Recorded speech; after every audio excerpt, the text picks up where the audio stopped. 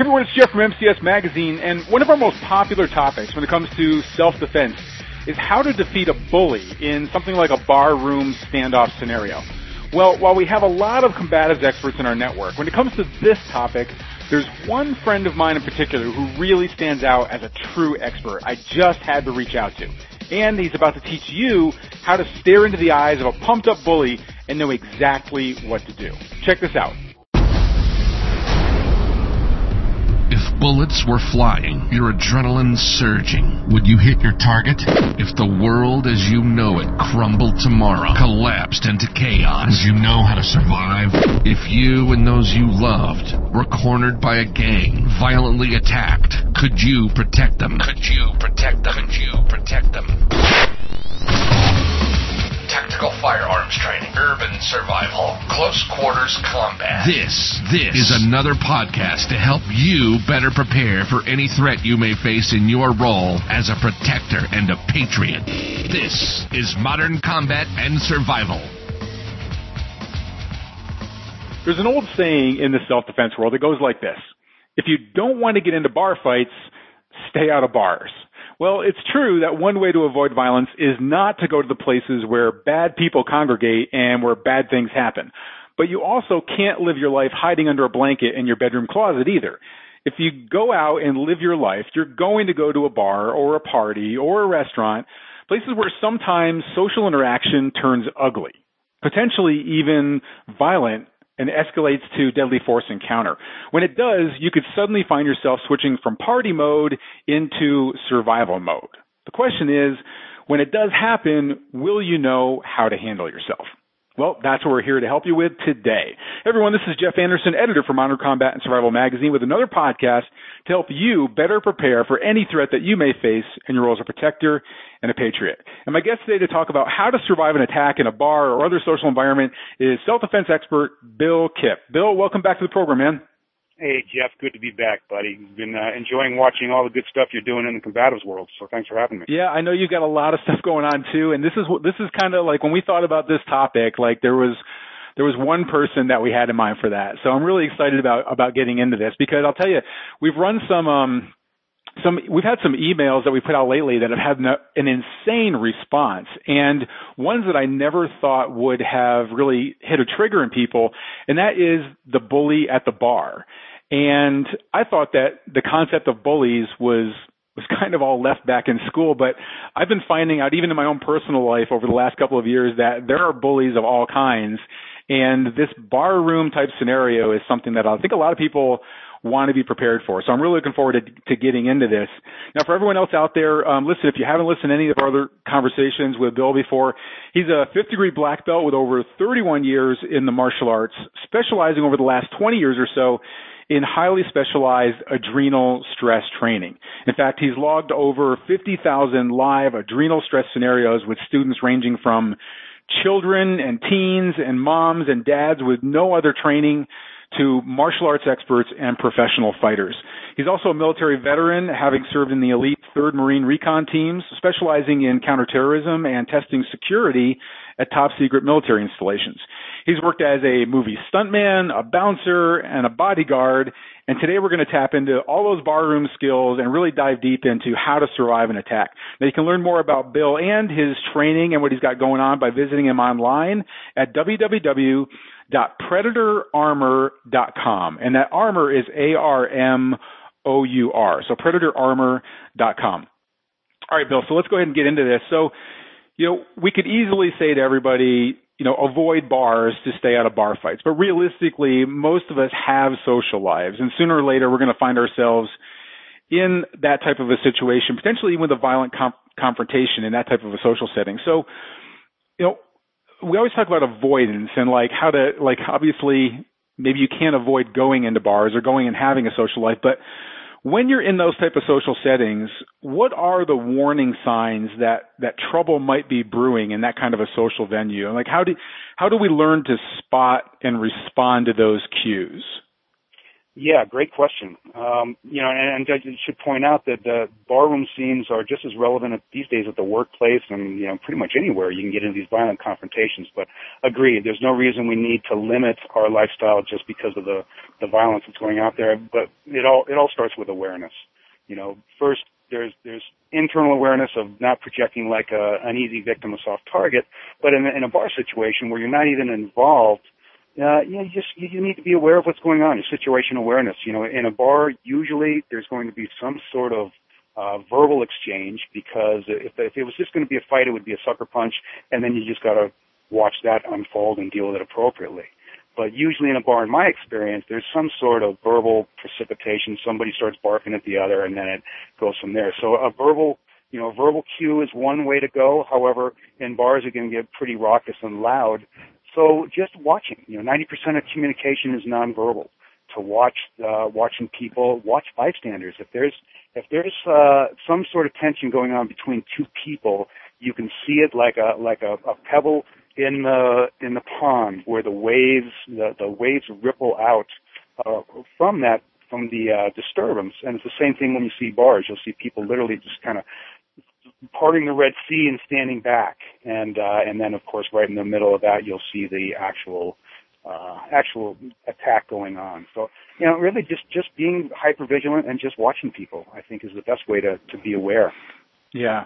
I mean, I think we talk a lot about like scanning when you first get in, like where are the exits, things like that. But being in the military myself, and being a barroom patron in the military, and going in, especially like, look, when you're, when you're a soldier and you go into a bar, and typically in like these types of towns, there's a ratio of about like 100 GIs to one girl, and everybody's in competition for it. So it's alpha male status all the way around. But some things I would typically look for is like, okay, well, and this isn't just for like young guys or GIs going to bars, but if you go in, like look and see where the different pockets of people are and how do they look. If you've got a bunch of loudmouth, drunken type frat boys at the bar, like I don't go over near them. Like I look at like what could cause a bar fight with me, not even knowing anybody in the bar.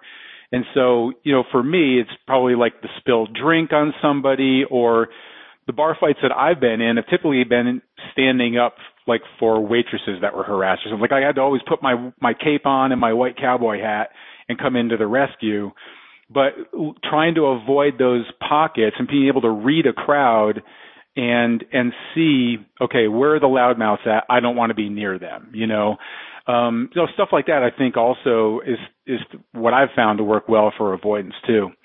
Yeah, I think that's great. I know back in the bouncing days, which you're aware of. Yeah. We would know typically, well ahead of the actual fight happening that it was gonna. You learn how to watch groups, the hot signs, people getting eye contact. You got the groups who come in looking for a fight, and then you've got the situations that just pop off kind of almost spontaneously with, like you said, somebody spilling a drink or the like. But in my experience, the groups that are coming in looking for a fight are pretty easy to spot. And like you said, just avoid the situation, avoid going over to them if possible. Is a great way to go. Yeah, or even if it's something that's going to brew around you, like you said, looking at those signs, especially as a bouncer, and you're trying to read people, not how they're interacting with you, but is there one guy in the group who's staring at another guy? Like staring at another girl, you kind of get it, right? Like he's hoping she'll come over and ask him to dance or whatever. But if he's staring down another guy who may or may not even know about it, like in their mind, like they might be trying to build themselves up or, targeting somebody like, man, and I've been part of these conversations, like, man, before this night's over, I'm going to kick that guy's ass. I just don't like him or whatever. And yeah, just good signs to look out for. In a lot of contemporary self-defense training, you learn about the woofer. And this is something that I really learned from you and even the live training events that I've taken part in, that were yours. That woofer is somebody that we look at as a typical kind of barroom bully. He's a guy who tries to bully you and intimidate you, either as a prelude to violence or just to really establish his dominance with that threat of violence to like that's going to back him up. So you do a lot of work in this area, and this is really where I think a lot of the adrenal stress conditioning and that training is so critical. But how do you respond to that woofer, like that loudmouth bully, in order to prevent a fight? But you want to prevent the fight, you want to scale it down, but you also have to be ready to go at a moment's notice if it looks like it's not going to de-escalate. So what are your best tips for dealing with that woofer? Yeah, I think this is a really important and often overlooked component of self-defense training. My experience is that for guys, probably 90% of situations can be de-escalated or stopped before they get physical, because most situations with guys start off with, again, that verbal precipitative, the woof, like we call it. We call it the woof because it's like a dog going woof, woof, woof. If the dog's intention is to bite you, it doesn't bark, it just comes up and bites you. It's the same thing with human predators. If their intention is to hurt you, they're not going to tip their hand, they're going to ambush you, sucker punch you, or whatever. But if they're doing some sort of verbal precipitative action, well, that gives us a lot of ammo. If we handle it correctly, which is the key thing, we can almost always, in my experience, we can de-escalate the situation and keep it from getting physical, which, of course, in this day and age, the last thing we want to do is get into a fight. We have to win there. We may have to win when they come back with 12 buddies or a gun, and then we have to win in court as often as well. So, but the key point that I've experienced is that we don't train to deal, in most of our training, we don't deal with someone barking a bunch of verbal crap at us. And there's this dangerous assumption that just because someone is a black belt or an MMA fighter or even goes through a police academy, that they're going to have the ability to deal with the adrenaline rush that the woofer elicits. It's a predator-prey dynamic. They're trying to intimidate you. They're trying to trigger us so that we get what we call the amygdala hijack, where the neocortex goes offline, and it doesn't take much to trigger this. The neocortex goes offline, the primitive amygdala comes online, and all of a sudden we're losing a lot of our sensory capacity, our faculties, and our intelligence. The science that I've encountered says that when we're triggered by something, and I know I can get triggered by talking to my wife about money at the dinner table, much less some puke in a bar threatening to rip my head off.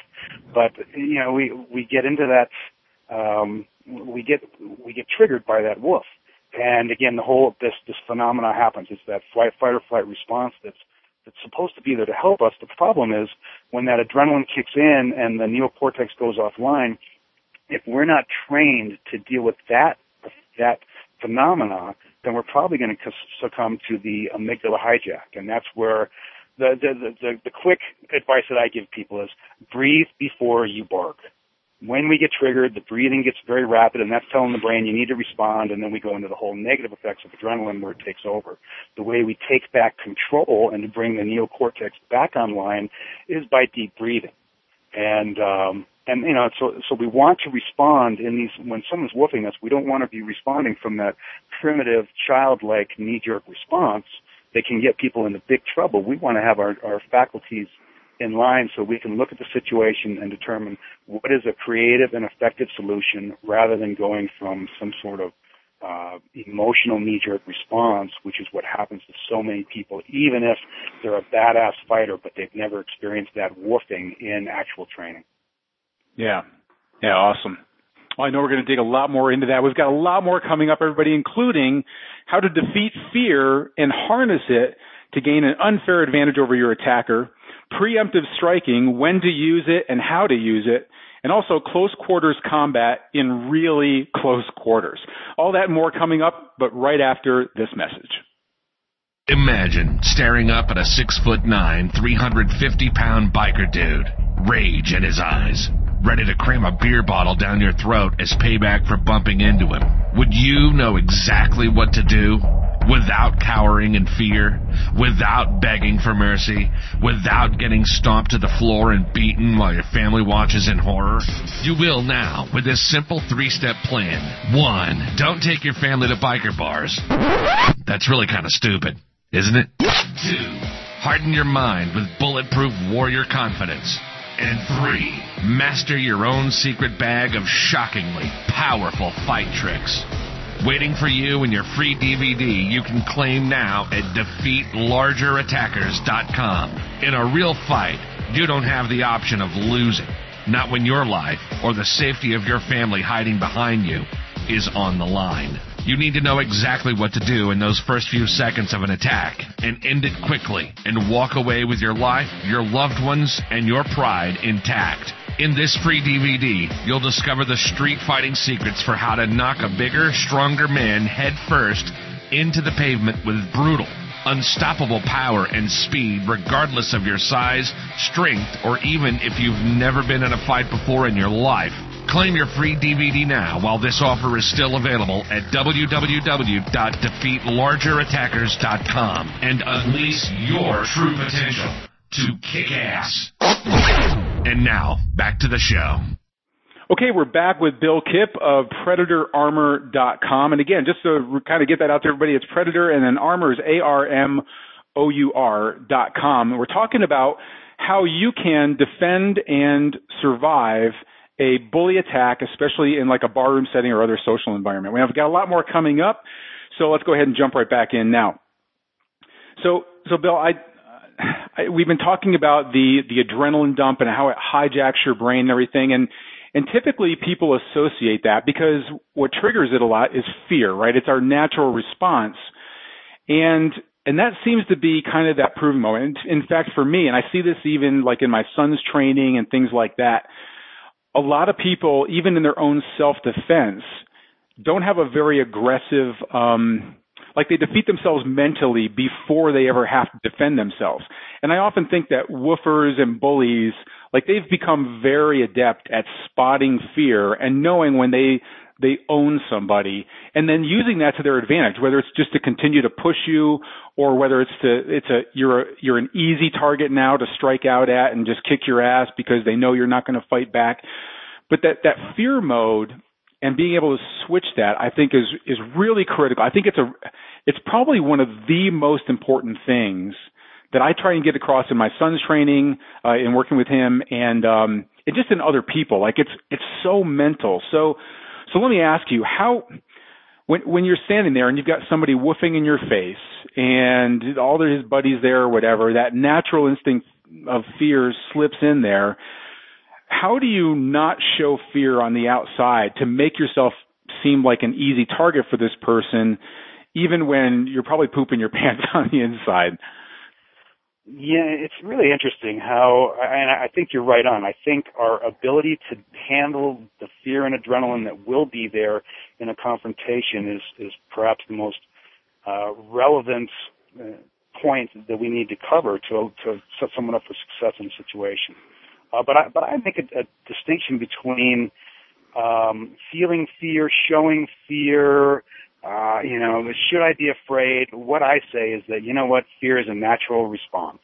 And rather than fighting against it, which is what I see a lot of people do, all of a sudden we're in a situation, there's a person here who's triggering me, and I'm getting this whole response internally. Well, if I can't handle that response internally, it's going to distract me from what I need to do with the person who's triggering it. But if I think about don't show fear and inside I'm crapping my pants, that can lead to that internal conflict, if you will, which again separates us from the actual event that's triggering it. So I use the analogy of a cat cornered by a dog. If that cat corners, if it runs out of the corner, obviously the dog is going to get triggered. It's predator-prey dynamic, and it'll chase it. But if that little cat turns towards that dog and activates its adrenaline, and just puts out its claws and gets really fierce, it's essentially saying, dog, you're scaring the shit out of me and you better back off or I'm going to rip your face off. That's a very different phenomena, if you will, or communication than than being afraid and trying not to look like I'm afraid, where there may not be a congruency there. So, I say that fear is not a bad thing. It's fear is there to help us go turbo, go psycho on the person if and when we need to. But if we can activate our adrenaline, where we're like that cat cornered by the dog, predators are not going to want to continue for the most part because, again, the predator-prey dynamics are looking for that soft target. So I make a difference between saying, well, not so much about not showing fear, but not showing that the fear is in control. And I think that's pretty powerful when you go, yeah, man, yeah, you're scaring me, and I'm gonna jack you up. I'm gonna use that fear to do what I got to do if I need to. That communicates in a whole different way, and it's more congruent than if I'm trying to hide or mask the fear that I'm feeling. If that makes sense. Yeah, it makes total sense. And in fact, I mean, this is all the years that I've been doing martial arts and everything. It isn't until probably the last couple of years that it really sunk into me just how important that reframing of things in your mind at the moment really is. And this is what I'm recognizing. I don't know. I keep bringing up my son's training because he's taking private classes right now. He doesn't want to learn from dad. So now he's in Krav Maga classes and he's getting the shit kicked out of him like every week now, which is perfect. Right. So, but I'm watching him and I'm watching him have this we've got a really good instructor. This guy used to be in street gangs and he was a UFC fighter for, mixed martial arts guy for a while. And he's obviously could kick the shit out of you if it were okay, it's time to go, ding, ding, ding, let's go.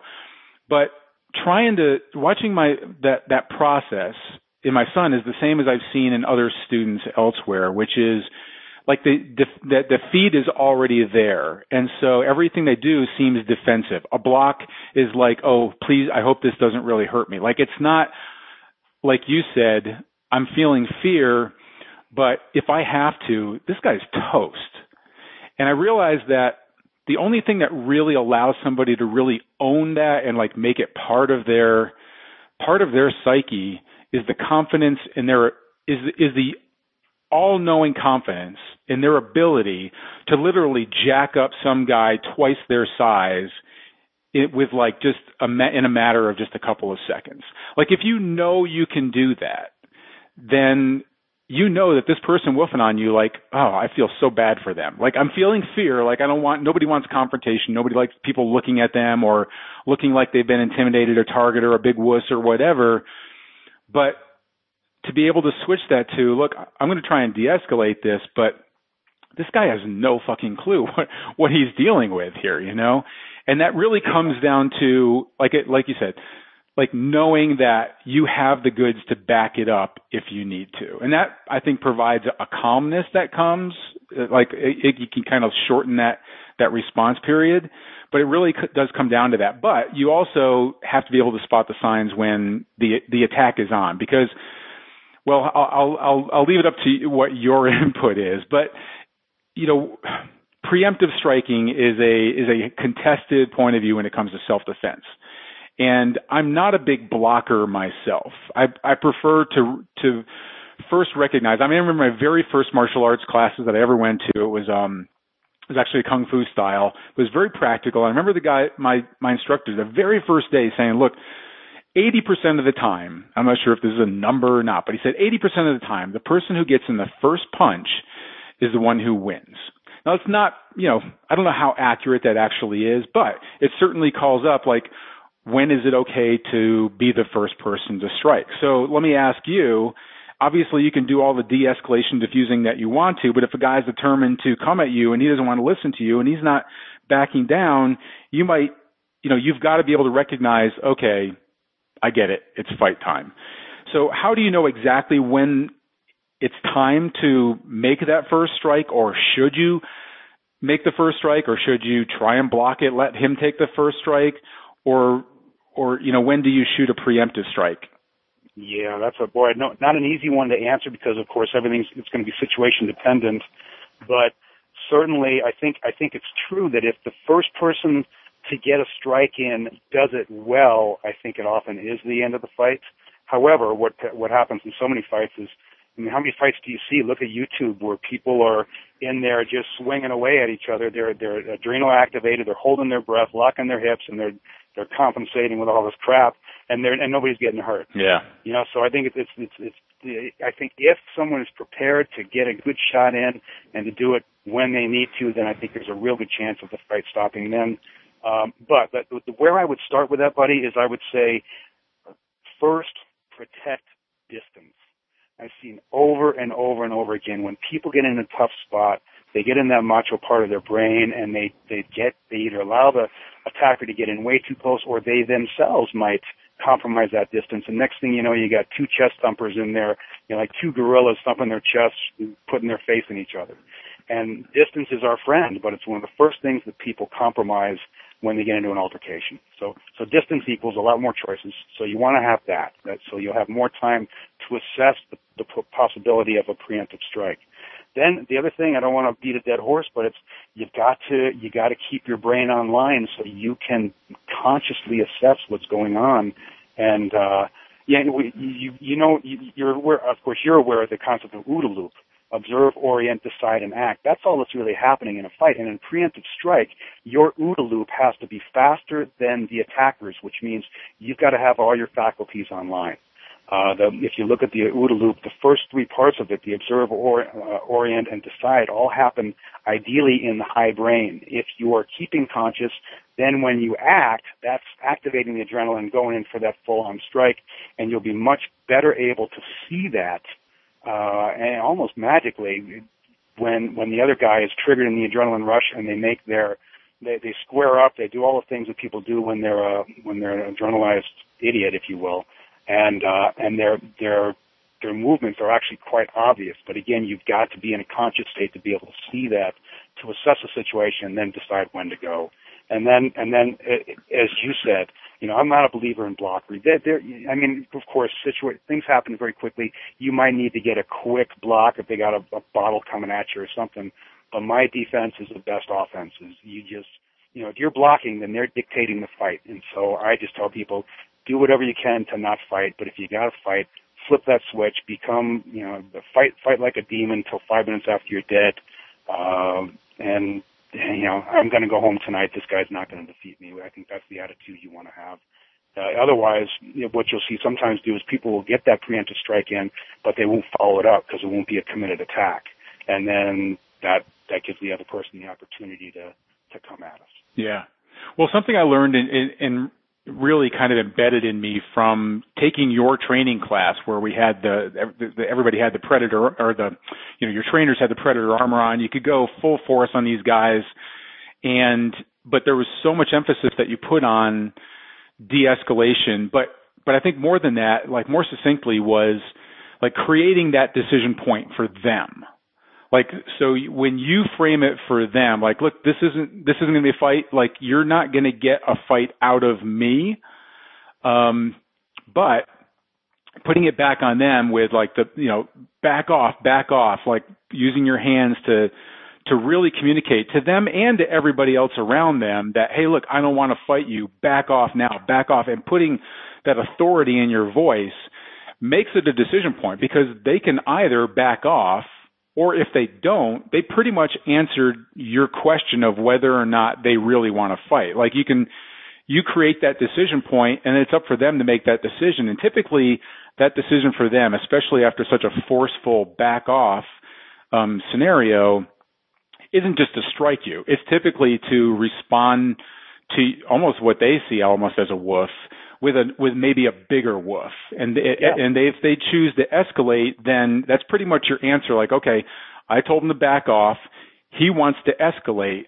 So now it's a fight. And that should create a trigger for you, because their OODA loop is, like, wait, this guy's kind of fighting back. Now he's telling me to back off. So some people might say, all right, he doesn't want to fight. I got the best of him. I'm out of here. Or somebody else might, their OODA loop is, oh, this guy wants to challenge me? Oh, hell no. So creating that decision point, I think, shortens your OODA loop, makes theirs a little bit bigger, but also gives you that answer of whether it's go time or not. But now, like you said, some people might get that first strike in, but it's what you do after that might determine whether or not you just piss somebody off, or whether you're gonna be able to walk out of there alive for that night. So I know this is kind of a big topic, but what are maybe the top 3 best strikes, especially in the crowded environment of a bar, as an example? What are maybe the 3 best strikes that somebody can look at, potentially maybe preemptively, but then also as a follow-up? Yeah. Cool. Yeah, because there are some situations certainly where you cannot get that that advantage of distance in a crowded pub. So you got to do what you got to do. My first one, I've got three physical strikes that come to mind, but the first one before even physical is an oddball one that's worked for me in the past, and that is, so here you are, you got this goon, pissed off, face red, spitting at you, you're face to face. We've all been there. One thing that I've done in the past is, do you remember when you came to Ramcat and I had my Malamute, Alaskan Malamute there? He was a big wolf-looking dog. Well, he taught me how to growl. And I've had this where a guy was right in my face, and I just looked at him and just calmly just did this guttural, just really, I mean, it was a good growl. I got to give it to myself. It stopped the guy in his tracks. It stopped his OODA loop right there, cognitive dissonance. And he just looked at me. His head dropped, and he turned around and said to his buddies, "The son of a bitch just growled at me." And the thing was diffused right there. I had to stand back and laugh a little bit about that. But so don't. So practice step one. Practice your growl. Practice growl. Yeah.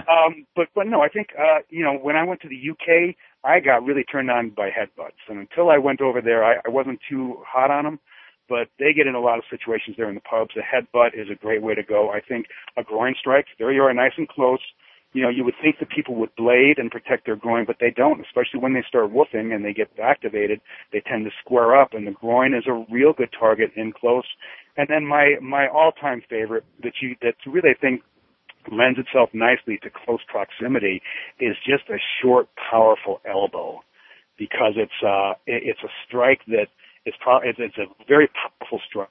And even if the first one doesn't knock them out, it's going to go through whatever defense you got and usually sets up a really nice second, maybe even third elbow to follow up with. So that would be my quick answers. Yeah. Yep. All good stuff. Good stuff. Okay, awesome. Well, I appreciate taking some time with us today and going over this. Like I said, people are really interested in this topic.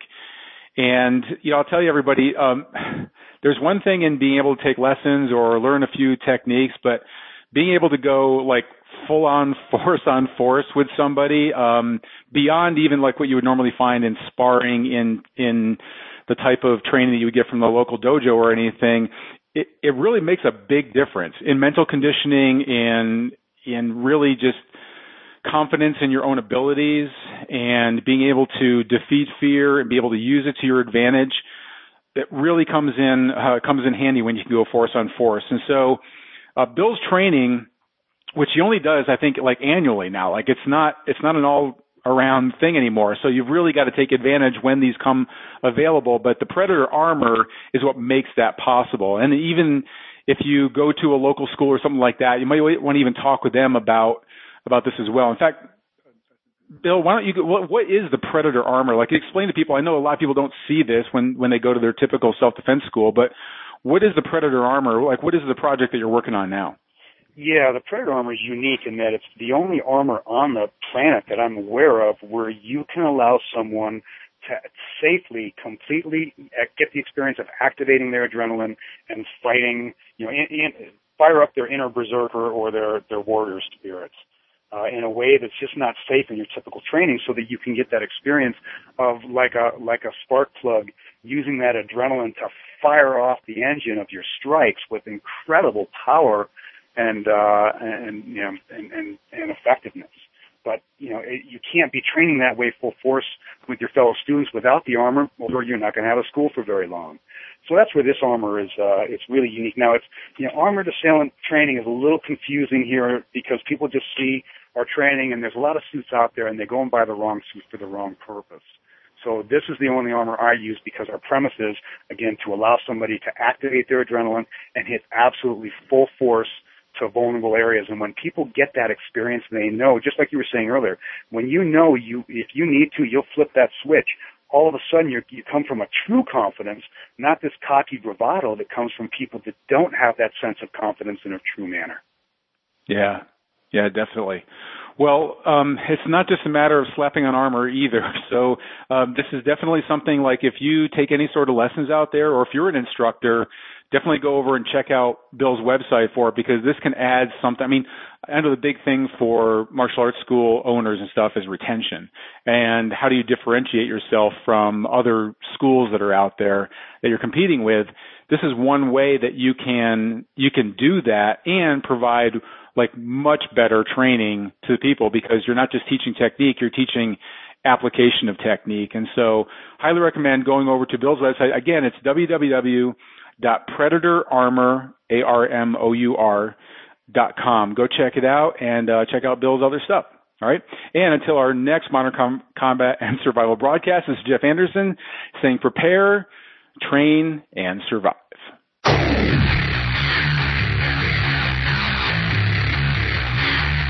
This has been Modern Combat and Survival. We hope you've enjoyed the show.